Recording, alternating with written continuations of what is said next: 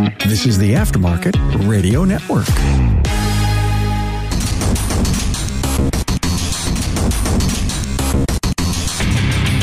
Welcome, everyone, to yet another episode of Diagnosing the Aftermarket A to Z. I am Matt Fonslow, and lucky for you, I have none other than the Tanner Brandt on. We had joked around last time after talking about visual inspections and flashlights about thermal imaging cameras, and here we are. We're going to talk about it. But first, I'd like to thank our sponsor, Napa. Planning on attending Apex? Make sure to stop by the Napa Auto Care booth on the first floor for a meet and greet with the 2021 NHRA champion, Ron Capps. He'll be there on Tuesday, November 1st between 10:30 and 11:30 a.m. Well, welcome back to the podcast, Tanner. Thanks for having me. Really appreciate you coming back. Of course. Always fun to talk about things that we enjoy that others may or may not enjoy, but it might put people to sleep, but we're here. I think tonight's will be good. I think we have Matt and I have talked about this in the past and just different ways to use thermal imaging cameras. And we'll probably talk a little bit about maybe cell phone cameras and stuff like that too. We'll see how down the rabbit hole Matt and I get on other things, but try to keep it on topic. First, we want to talk about some politics. Probably, I suppose, really to just get the ball rolling. The thermal imagers I have right now is I'm pretty sure it's the second generation Snap-on. We had the first one that came out. It was okay. It was better than most of what we had before that. I think before we had a Milwaukee that wasn't so hot. I think the newer ones are pretty darn good. That Snap-on one was okay. They came out with the second generation one. We traded that old one in on that, and that was quite a bit better. The best thing about that was the screen size. And the image was sharper and everything than that first gen one. I think there's a newer one yet, an Elite. I'm thinking it's pretty good, but now, at what point are you paying for the name versus performance, something you could get from another provider? Another imager I have is a FLIR or FLIR, depending on where you live. I think it's a FLIR TG 275. I was close. And then the other one, which might actually be the best one I have, is the Topdon TC001 that I use. I use it with my cell phone. I could use it with a tablet or whatever. Does the Topdon one on your phone allow you to overlay the regular image with the thermal image? I'm pretty sure. Okay. I haven't tried the Topdon ones. Yeah, I mean, I haven't separated them all. Like the Snap-on, if you hit the arrows, and the FLIR, quite honestly, it'll flip back and forth. I honestly haven't even tried on the Topdon. I got to level with you. Like I haven't. Now we're going to have to play with it. But one of the things that goes on with, or did happen with thermal imagers, some of you listening may have noticed that about 2 years ago, I think it was, COVID is making me hazy on the timeline here. Everything ran together. And you had COVID? Now you're hazy? Or? No, I've been fortunate so far. No, I can't remember. I'm screwed up because of not having the regular events, and I keep track of time with the events, and when the events didn't happen, that totally screwed up my timeline of things. But I think it was 2 years ago, FLIR decided not to renew a patent. And when they decided not to renew a patent, then that opened it up to everyone else. So that's when all the HTI thermal imagers and all of those other ones came out. So that really started it. Like FLIR was the imager, FLIR and Seek, and those were the only ones that were out there for a long time, and they weren't so much cost effective. And then that patent was not renewed, and all of a sudden everything became super cost effective. So now there's a whole bunch of different ones out there that are relatively cheap. Also kind of interesting to do your due diligence and kind of try to look at as many online as you can, because there's a lot of rebranding going on. So, for example, the HTI one was being rebranded by there's, I think, 6 different HTI models now or something. But a bunch of the HTI models were being rebranded by various companies, and the prices were astronomically different from one to the other if you bought direct or if you bought, a rebranded version. So there's a lot of different ones out there for sure. Yeah, and maybe doing damage control here, but also trying to level with you. I haven't played around with a bunch of the features on the top-down one because honestly, when I use it, I just get what I want anyways from the image itself. It's sharp enough to see what I want to see. So I haven't been messing around where the FLIR I did a review for, so kind of forced, and not forced, but that's what you do. You're going to review something. You're going to try to play with all the features and figure out everything. And the Snap-on was honestly just making mistakes, pushing buttons, and where'd the thermal imaging image go? I very honestly, I think the sharpest image I have right now is that the top-down one that I use it plugs in USB-C. I think they have handheld. I think everybody does now. I think Autel's got one. Or I know they do. I know they have one. I know Top-Down has one. Launch, I'm sure, has one. They got everything. Yep. I mean, tons of them now. Milwaukee has another one that's out. DeWalt. Yeah. I mean, there's a lot of them out there.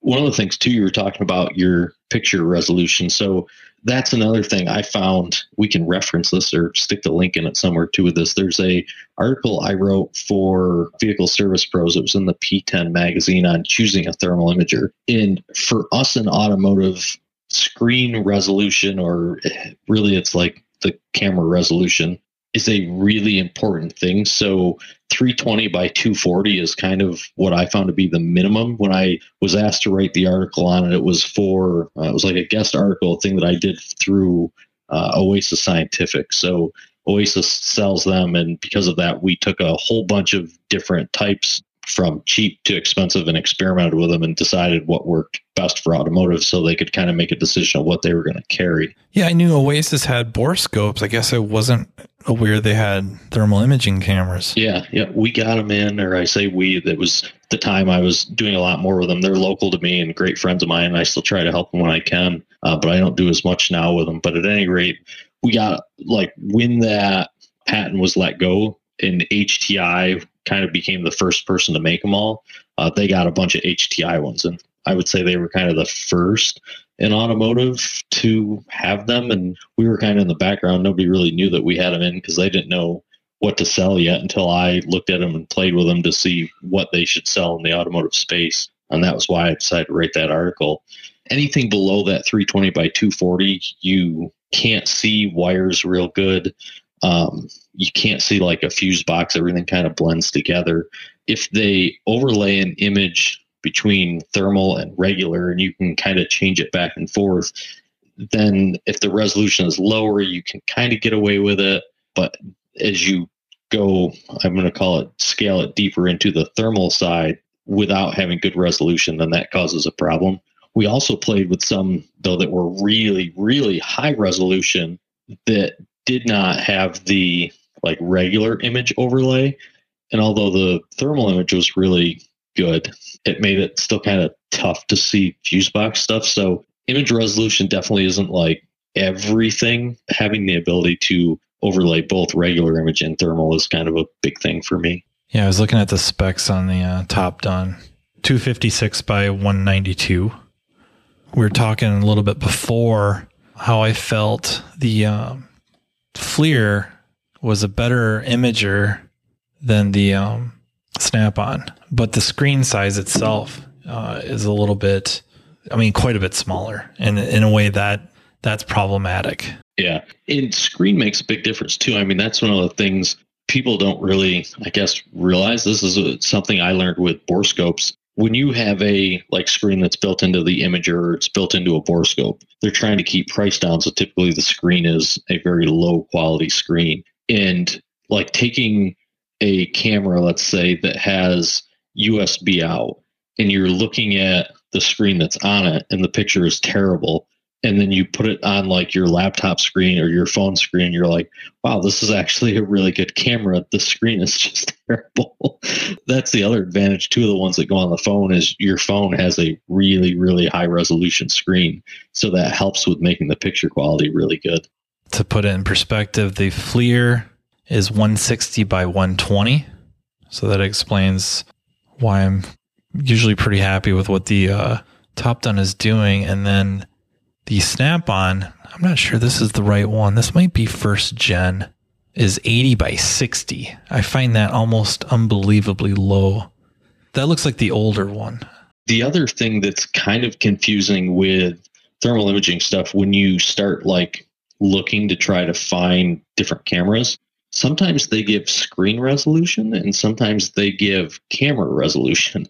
I'm trying to look just at the thermal sensor or... Yeah. And so that makes it like really confusing for people when they start looking at why there hasn't been like an industry standard of let's just put down one of the resolutions instead of both. I really don't understand that, but... Yeah, that Snap-on even. So the one we have is 80 by 60. Okay. Yeah, it's quite a bit behind the FLIR. And then, of course, at least what I have for a top down, which, you know, could be very, very comparable to the Seeks and HTIs and stuff like that. The phone camera one, the highest resolution phone camera one I know of is an HTI one, and it's 384 by 288. And that is the one, though, that does not overlay a regular picture with the thermal imaging. So although it's really high resolution, because it doesn't overlay both, then it's kind of tough. We had joked around about doing this. I didn't really know if it would really happen, but I had called you. I had kind of a neat situation that I used one. And I suppose, like this, to be very transparent, the vast majority of the time I use the thermal imager is for looking at the heater hoses going into the heater core, scanning radiators or condensers, looking for cold spots or hot spots, you know, depending on what we're looking at and why. Defrost or defrog grids in the rear windows, and then the heated seats. That is like the pretty much it. I mean, maybe once in a great while brakes, maybe once in a great while wheel bearings. I've seen people look at tires that are leaking, which is always gets me. That's something I never thought of, but I've seen people do that. I personally don't do it, but you can see it. They fill them up with YF first. As it comes out, it's cold enough that you can see it on most thermal imagers. If it's got I don't use it because I've never tried it. So I always feel like if I have a hole in a tire, it's going to be too small to see. But I've seen people do it. So that's just another random one. That's what I'm thinking. That's the main reason. Parasitic drains once in a great while, but it's got to be pretty sizable. What I found with parasitic drain, I really like it for that. You have to, if it's in the summer months here, I'm in South Carolina. If it's super hot out, the car can't be outside or else it's not able to find it. In the winter months, it's a lot easier. And then also the car has to not die because the circuit needs to still be hot when you go to put the imager on it. So if you leave a battery charger on it or a trickle charger on it overnight so that it will keep it up, then you have a better chance of seeing it in the morning because the car is still live, but it still can't be 100 degrees out. It's got to be like if you're in an air conditioned shop and you do that, then you're golden. But I'm always sketched out by leaving a charger on a car in a shop. So the moral of the story is air condition the shop for parasitic drains. If I have a pretty good sized parasitic drain, then yeah, I'm definitely letting the vehicle sit overnight with maybe a maintainer or something to keep everything awake, or not awake. Definitely don't want everything awake, but charged up, battery charged up. And then I've had okay luck with that. But the vehicle I called you about, the reason we're doing this was 1998 Chevy Astro van. So now everybody's going to check out because it's so old. And Minnesota did not do its job and destroy this vehicle through corrosion and rust and oxidation. Anyways, the complaint is the brake fuse blows immediately. Put the brake fuse in, hit the brakes, pops, 20 amp fuse. And I guess the first thing I do is I jump the fuse with, some sort of a light, 3157, 3156, a small headlight, hold the brake pedal on, disconnect, so this did not have connectors back by the brake lights. So I had to pull all the bulbs. I'm going to stop you real quick in case they don't know this trick. He's taking the fuse out and the bulb is going in place of the fuse. So you're each side of the bulb, one side on one side of the fuse light, one side on the other. So use like a spade kit to stick it in there. Because if the fuse is blowing, that means the downstream side of the fuse is touching the ground. So that's why your light is lighting. So that's what he's doing with the light if someone doesn't understand that. Yep. Good point. And I'm disconnecting, so looking at a wiring schematic, I can see this feeds the high mount brake light And then through the turn signal switch feeds the brake lights and turn signals, stuff like that. So disconnect the turn signal switch because it's right there by the fuse block, just up a little bit. 7mm bolt, I think, comes apart. Headlight still glowing, right? And not just glowing. I mean, it's on bright. I don't have connectors at the lamp assemblies, so the bulbs are pulled out. And the high mount brake light is mounted on top of the roof in the way back. And it's an LED strip, and that's disconnected. I still have a bright headlight. So this thing is shorted to ground somewhere. Looking at the wiring schematic, I can see that before it starts going to the back, in the left or driver's kick panel area, kind of right behind the parking brake pedal, is connector C200. And if I disconnect that, the headlight goes out immediately. I've pretty much proven that my issue is from the A pillar, which is right there by that kick panel that connector sits, to essentially the D pillar, if you will, the way back corner. We take out panels, lift carpet, kind of visually looking. Couple spots look suspect. No change. The headlight's still on. We're wiggling. You know, you don't want to grab that harness and just yank, because the last thing you want to do is have those lights go out and have no idea what you did. That would be terrible. So I get the idea, like everything's kind of exposed. Can kind of see the harness everywhere. I'm going to grab the thermal imager and track this. So the headlight of choice was, the first one was, I think it was like a 35. This is right. I think it's 3456, I think, sealed beam. It's not huge, but it's, you know, enough. It pulls 3-4 amps. It wasn't enough. The thermal imager just really wouldn't pick that up. So then I grabbed a 6054, which is another sealed beam, but it's pretty good sized, right? And it does high and low beams. So I got them all wired together so that the high and low beams are on at the same time. And now I have these headlights in parallel to each other, but in place of the brake fuse. They are both glowing very brightly. I have them sitting on rags because they get hot enough to kind of do some damage to like carpets and stuff. So then I wait, you know, maybe 10 minutes. Thermal imager, and the harness has kind of an orange hue to it. It's not glowing orange. I can still grab the wires at the lights, or so the wire that this is feeding is the white center high mount brake light. It's actually an LED, but brake light. That's what it's feeding. It's a white wire. I can grab this white wire and not burn my hand. I'm not cooking anything, but it's warm. And the thermal imager, even with that wire in the middle of the harness, kind of has a nice orange hue to it. You could definitely see it. So I start scanning down the harness. You might be thinking I'm looking for something to glow bright orange, but the reality is I am looking for when it goes from orange to blue or gray, you know, something of that. A big temperature drop, because at the shorted area is where the heat's going to stop after that point. It won't necessarily be hotter. It may be, depending on the failure, and may not even so much be like, it might be how it's exposed to the thermal imager than the actual temperature versus the wire in the coating, right? The insulation is going to do its job and insulate. So scanning right by the D pillar, or the back corner on the passenger side. So this harness goes from the A pillar, from that connector 200 down along the drip rail. The Astro vans, you kind of have this step up, and it's along that top of that step by the driver's seat, runs along there, and then down, you know, the left side, driver's side, all the way back to the left corner. Then it goes up and over the hatch area, and then back down on the passenger side in that back corner.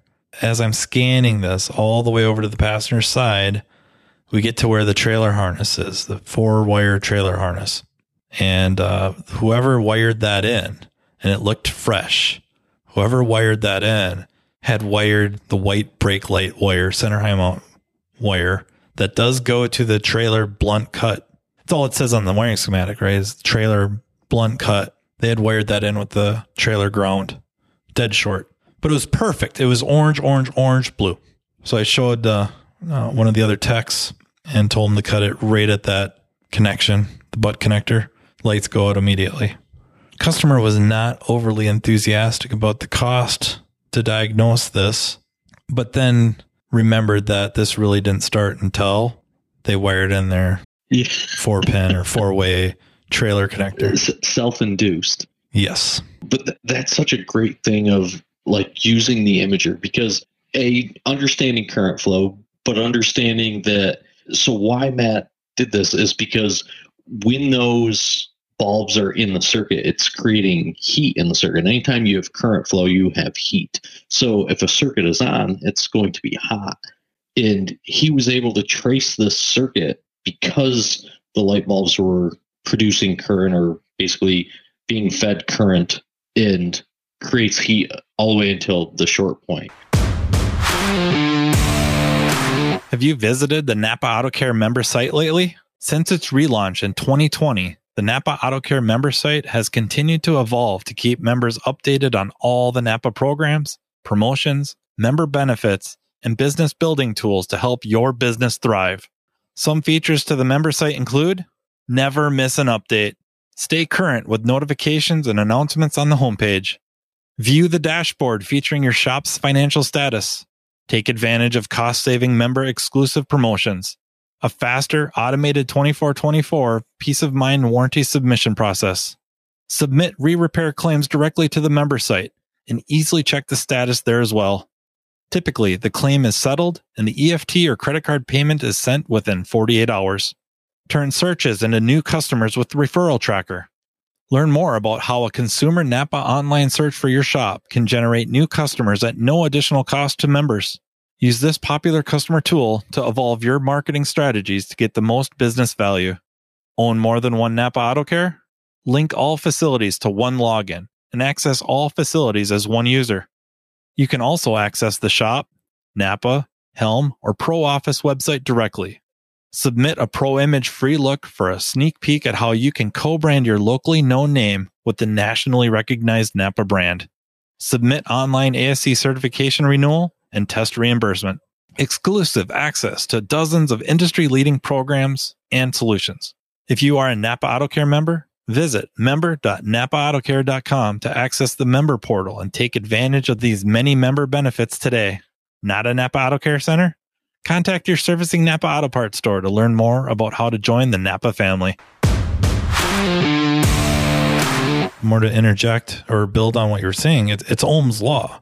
Current is the same everywhere in the circuit. So even though my bulbs are glowing red hot or, brightly, if they're pulling just for a number, I didn't measure it. Maybe I should have, for the sake of building a case study or something. But those two headlights, maybe together, maybe they are pulling 10 amps.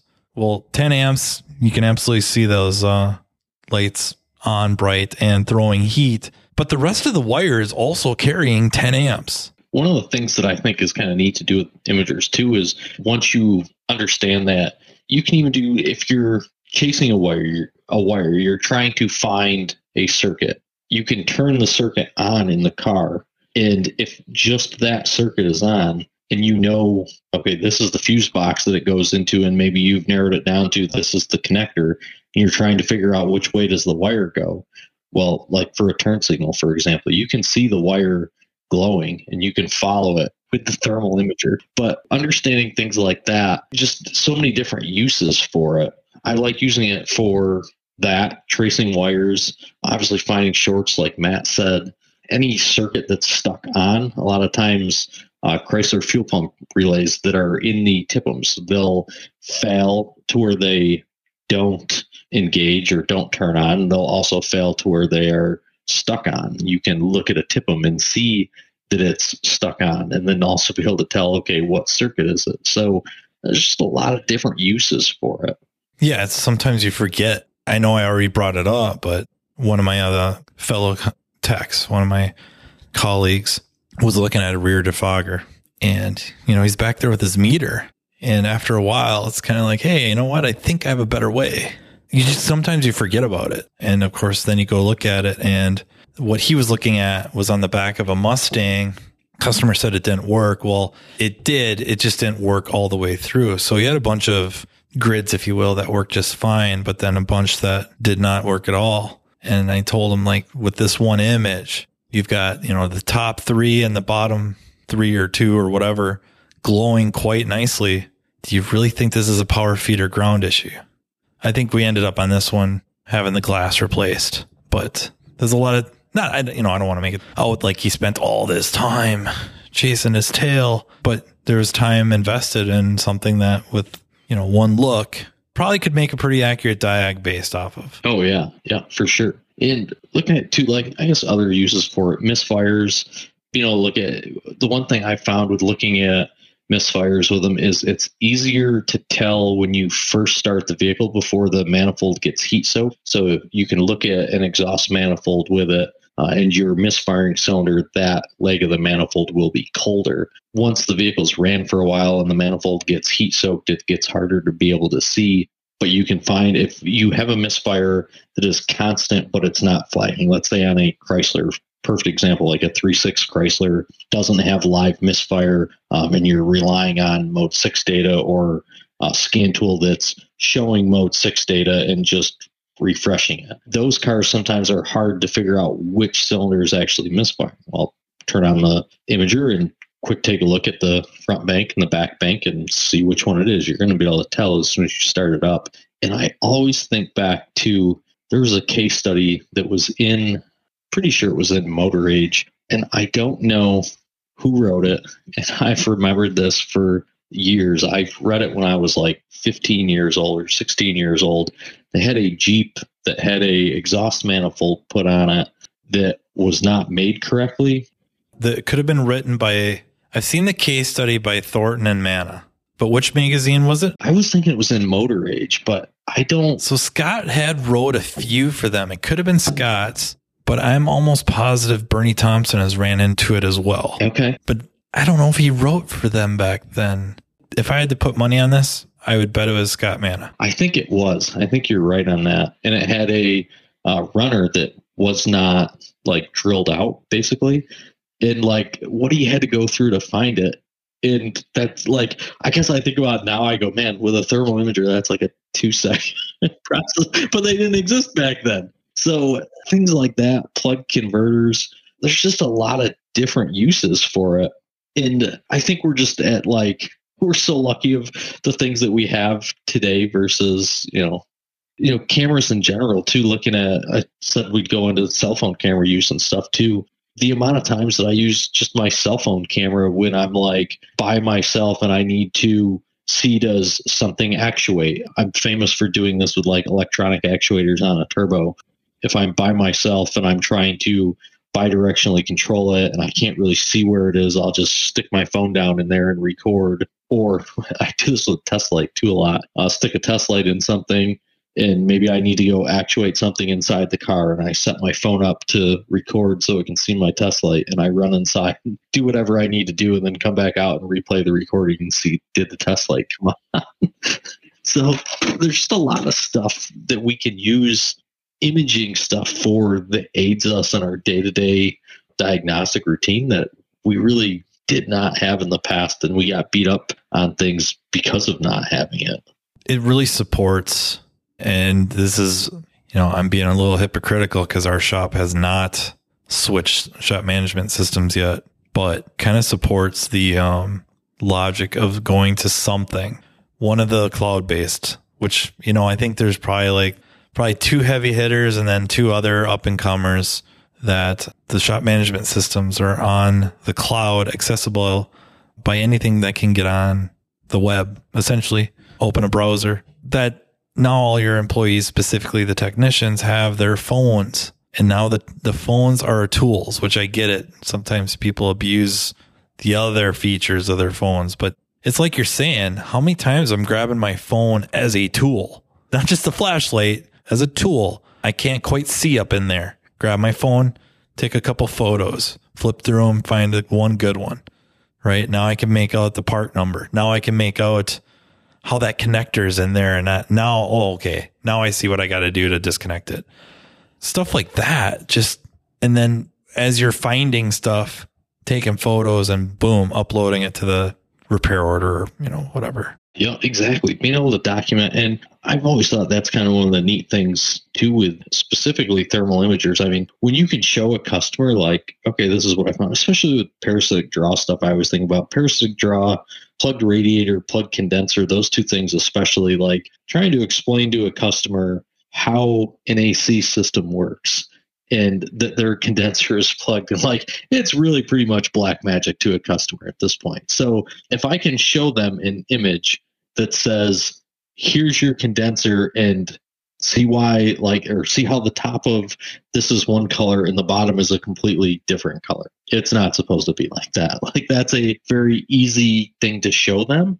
Being able to upload pictures to a shop management system, I think, is just huge. And understanding too of how to explain that to a customer, how to use that to your benefit, the transparency in the shop, kind of everything that goes along with that is just a win-win, I think.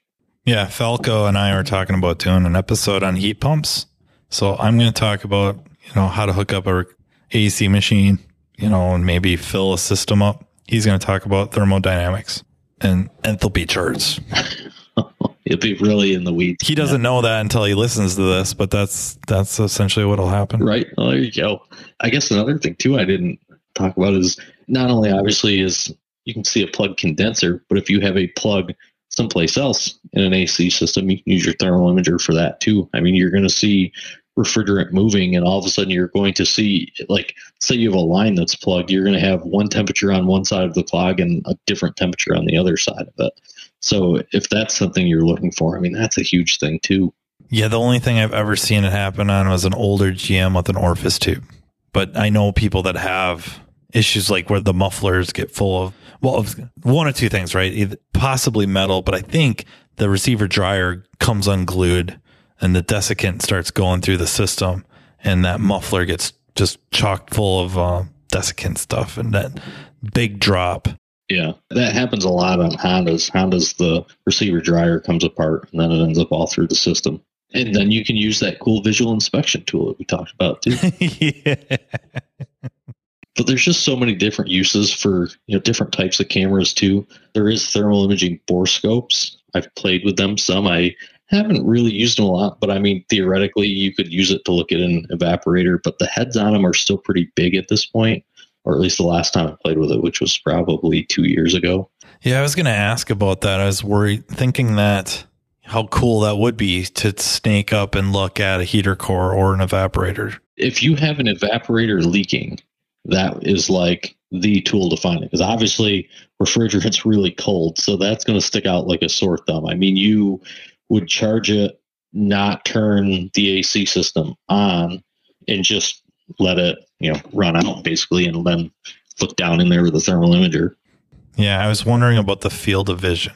How far could you have you can't really call it the camera, I guess, the tip, the end. How far away could you get it anyways, period? And then how wide of a field could you see and then see the temperature levels? Or I was wondering how well that would work out. Like up close, I'm sure it's great, but you'd want a little bit of distance so you could look at part of the component, whatever that would be. With the refrigerant, I would think you could probably see it pretty good, because once you're inside the evaporator box, you're going to be within a few inches of the evaporator. Like once you're come down the duct into it, you wouldn't be too far away from it. But it's so much colder theoretically than what atmosphere would be. I would think you'd probably be able to still see it. See, again, I haven't tried it. Kind of curious, I guess. I'm thinking to myself of whether or not they even still carry it. Oh yeah, that's a real expensive one. Well, then it's got to be good. There's a cheaper version that was like, I think $400 to $1,000, but I just found one that's like $9,000. So that's a real expensive one, but we don't need that. But there is. Well, the shop needs a write-off. Yeah, there you go. This one articulates too. It's a lot of different options, I guess, out there as far as that. The only other thing I think that I forgot to kind of cover in the beginning as far as like choosing them is making sure that whatever one you have has emissivity settings. Emissivity is basically helping you with color choice, more or less. It's whether an object is shiny or not is I guess the technical term of it. But you have to pay attention to the emissivity chart and what you're looking at, and also try to not look at something that's shiny in direct sunlight, or else it basically tries to read the sun's temperature and will throw that off as well. Yeah, it'd be cool to have, maybe some of the ones coming down the pipe are going to have this. It'd be kind of nice to be able to set the range to reject. And I'm thinking mainly above a certain threshold. For just an example, I'm looking at the heater hoses going into the heater core at the firewall, but there's an exhaust manifold nearby. So if that is in the viewing of the heater hoses, it throws them off. The color of the heater hoses, even if they're at 180 degrees Fahrenheit, they're bluish, maybe yellow, maybe, because the exhaust manifold is going to be white or orange. And it'd be kind of cool to reject that and just say, okay, anything above 250 degrees Fahrenheit is going to be white or black. It just won't even, it'll just ignore it, so that the 180 I can really focus on. Because where it throws things off is I'm looking for a temperature drop. If I've got this super hot exhaust manifold that's hundreds and hundreds of degrees higher than the heater hoses, now the heater hoses that maybe have a 50, 60 degree temperature difference, which would be an issue, doesn't show up so good.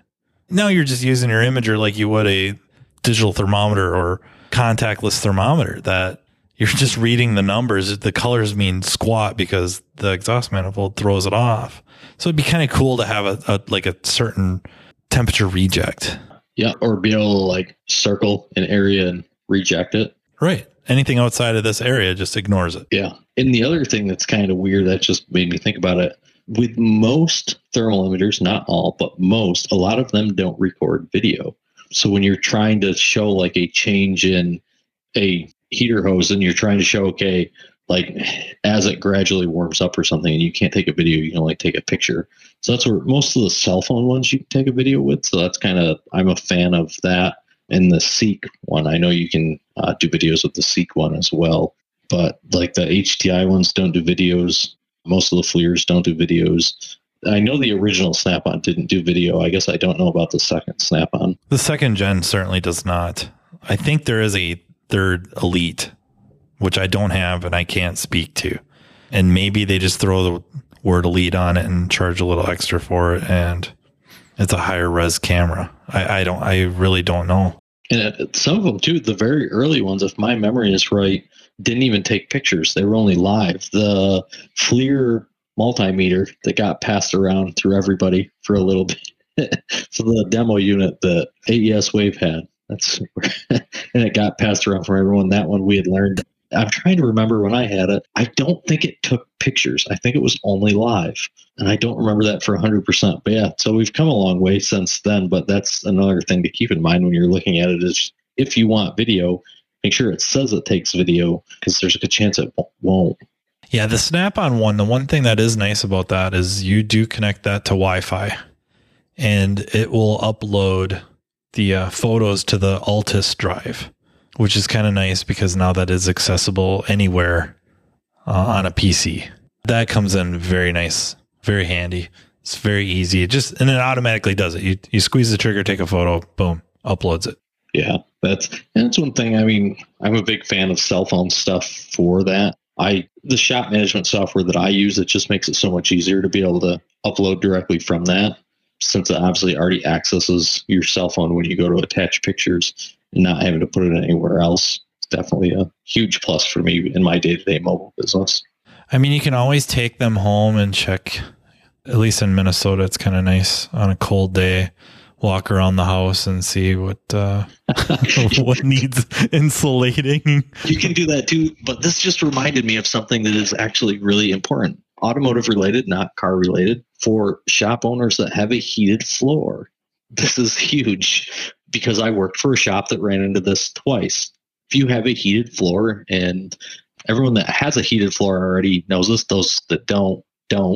Once you have a heated floor, you don't know where your heat tubes are in the floor. And if you have to drill for a lift or anything and you hit a heat tube, you're going to break up the floor to fix the heat tube. So it's very, very important to know where they are. The shop that I worked for put it in a new floor, did not do the measurements correctly, and then hit it. And this was before I was working there, hit it like as soon as they went to put the lifts in, then had to dig the floor back up. And then they did a addition to the shop while I was there, measured everything out correctly, knew where everything was, and the dimensions of the lift were different than what they were told for where the bolt holes were. So they immediately were like, oh crap, are we going to hit them again? They at least knew where they were, but the plan went sideways basically because of that. You can use a thermal imager. It's easiest when the floor is cold or colder, and then you turn it on. You can find where it is in the floor so that you don't drill into it. And that's a huge thing if you're moving lifts in your shop or anything, obviously, that you're going to bolt to the floor, but lifts is the most common. That is really good advice. Hopefully I saved somebody like tens of thousands of dollars in ruining their floor. The first time I saw that, I was like, that came in handy. This was years ago when I was at that shop, but that definitely came in handy. Yeah, that was really good advice. I thought you were going to say, show the shop owner or manager why you need ceiling fans. You can do that too. You can find all the rest of the... You don't need a thermal imager for that, but it's cool.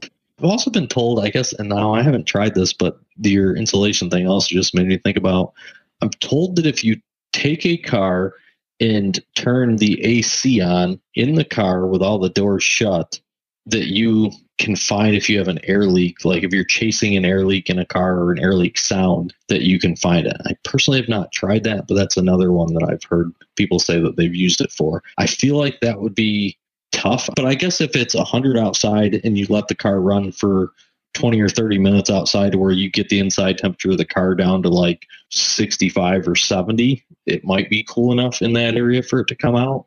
I know that you could spray soapy water if you plug off the vents on the back of a car. This was some OEM's video. They showed about taping off the vents in the car and turning the air conditioning on and spraying soapy water around to find air leaks around like door seals and stuff like that. So I suppose if air comes out of that maybe you could find it. Again, I haven't tried it. I mean, we just pressurize the interior and then jump it into a swimming pool and look for the bubbles. We find all of the leaks that way. I've used smoke machines. Smoke machine works pretty good normally. Stick it inside the car and fill the car with smoke and let it sit there. But I think that covers all the uses that I've used them for, at least that I can think of off the top of my head. Yeah, at least the common ones, right? You know, and of course the seat heater grids comes in very valuable, especially before and afters. Showing a customer before and after you replace the grids in the seats.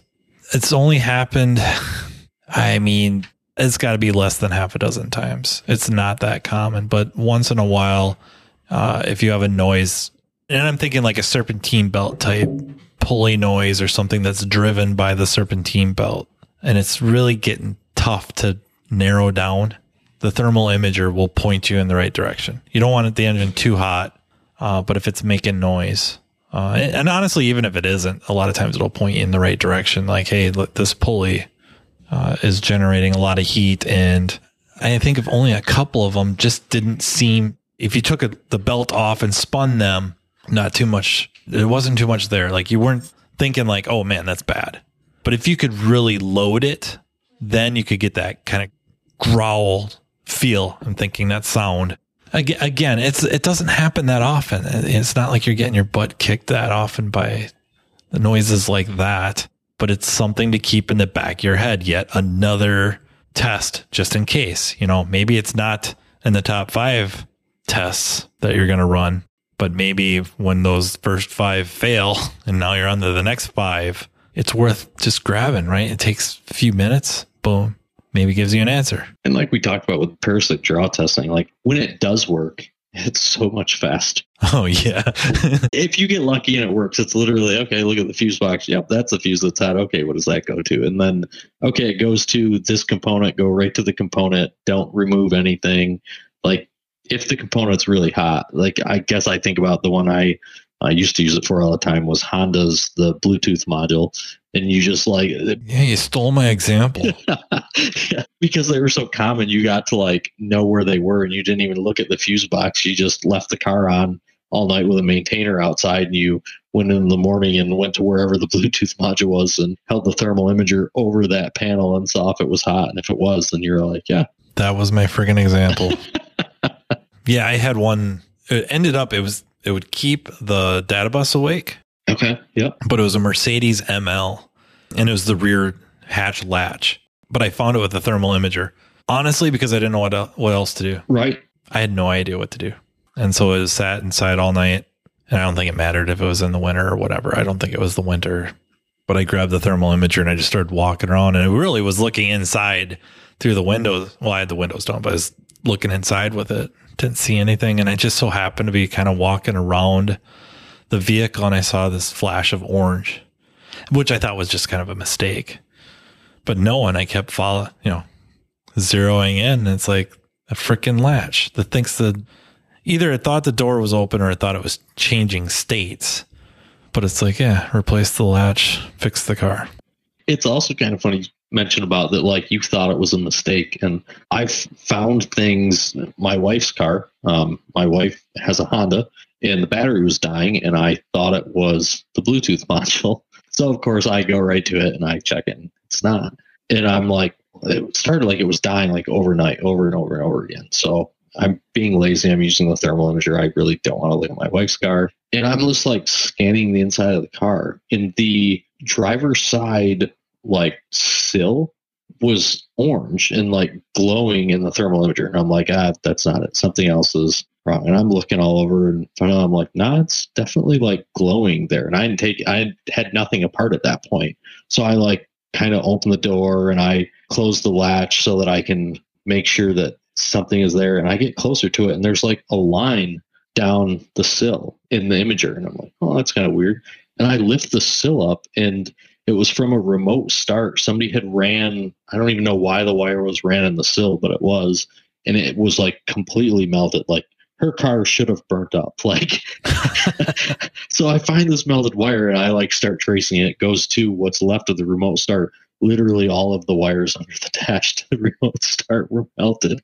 It's the installs like that give us all us remote start installers a bad name. Yeah. But so that was the short, is it was that would stay alive. It was a like hot power feed to it. And yeah, they had basically, it went over the like weld that was in the door sill, and it was pinched against it, and it cut it, and then melted the wire that went up to the remote start, and melted the connector, and then in return melted all the rest of the wires that were in it. But yeah, it was luckily it didn't burn the house down. I just kept charging the battery, and finally I was like, all right, I guess I should probably look at this. And so yeah. You want to burn your house down, you just buy a Volt. Yeah. There you go. Yeah. Oh man. That's probably, as much as we joke about that now, the electric cars, that's going to be a big thing. Fire departments use it when they put a fire out in a house to know if there's a hot spot. I'm throwing Lucas Underwood under the bus here right now. We had a truck that he and I lit on fire on accident driving it. The customer dropped it off, and we went and drove it. Like, didn't know anything about it. Customer dropped it off. It was running real rough. We went and drove it, and it lit the cats on fire in the gas station that we pulled into. I went and visited him. And we pull into a gas station, and I'm in the truck holding a scan tool. I just stopped there, and he's like, hey, quick, help me look at this truck. We go drive it, get into the gas station. He opens the door, and he's like, you got to get out. The truck's on fire. And he just closes the door. And I'm like, what? And all of a sudden, I'm like still sitting there. I'm like, what did he say? He opens the door. He's like, get out. The truck's on fire. Like right out of Casino. Yeah. At the end. So I jump out, and the truck is literally on fire. The cat's lit the like insulation on the bottom of the truck on fire. And you're at the gas pump, so you might as well make it a rager. Yeah, exactly. So I run inside, tell the guy to shut off the gas pumps, and luckily we found some fire extinguishers and put it out. It didn't cause any harm to the truck, didn't cause any harm, obviously, to the gas pumps or anything, because it was just the insulation. The lady ended up telling him later on that she dropped the truck off, and when he called her and told her this, she's like, that explains why I was smoking so bad when we dropped it off to you. So obviously it also wasn't the first time. So it wasn't like it was something we did. Like I said, his guys hadn't worked on it at all. It was strictly somebody dropped it off and they got in it and drove it. And this is what happened to him and I. But where I'm going with this is the fire department is like, are you guys sure that it's out? Because they got there and I already put it out with a fire extinguisher. And I'm like, yeah, I'm sure. And he's like, well, let me check. And he gets a thermal imager and he goes over and he checks the entire truck to make sure there's no hot spot in it. With electric vehicles, that's probably, I would think, going to become more and more of a thing, especially they just said in Florida right now they're having a bunch of issues because they were all flooded, that now all of a sudden all these cars they put in, well, people that have, what I want to say, wrecker services that have been pulling cars out of areas that were flooded down there from the hurricane, that all of a sudden they're all lighting on fire. So obviously we know we've seen that, but with areas particularly like Florida, easy way to know if they're going to light on fire. I mean, the battery doesn't, I don't want to say it doesn't just combust. I mean, obviously at one point it does, but you should be able to look at it and know if there's a hot spot on it. So I would think you'd probably be able to look at them with a thermal imager before sticking them out in a lot and say, yeah, this battery's, pretty hot or has a hot spot in it. Something's going on internally to it. Be able to tell if you're going to have an issue or not, if you're going to have a thermal event. I think it's fitting that you brought up the story with you and Lucas trying to burn that truck to the ground. Specifically naming the cats, because I really would not want to finish this episode without urging everyone to not use your thermal imager to diagnose cats. It doesn't work. It doesn't tell you what you think it does. I would reference, I think, episode 29 of this podcast. Yep, I have Jim Kemper on, who is expert, used to work for the Colorado State Department of Health. And we discuss catalytic converters in there and the temperature monitoring method. That if that works so freaking great, don't you think the car manufacturers would have either thermal imagers under the car or some sort of temperature sensors for cat efficiency? They don't do it. Why? Because it doesn't work. Your converters too are typically over 600 degrees, and most thermal imagers, you'll find the temperature range doesn't go that high. Some of them do, but a lot of them have like up to a 900 degree range. So that's an issue too. The one thing that I will say you can have some success with, and because converters are hot, you can't do this when it's running. If you think you have like a plug converter, you can start the vehicle and start it, rev it real quick and look for that like 10 seconds and see. And if it's completely plugged, you're going to obviously know, because you're going to be hot up to this extent and then completely cold. But if it runs for any amount of time after that, it doesn't work. Yeah, that's sensible. Comparing inlet versus outlet temperature, I mean, really, I don't know where you think you're going with that. No. On that disappointment, we'll just call it an episode. Perfect. Thank you very, very much, Tanner, for joining me once again. I can't wait to have you on again. We've covered flashlights, visual inspections, borescopes, now thermal imaging cameras, and cell phone cameras. I'm not sure what else. Both security cameras. You all have to tell us what other topics you want us to cover.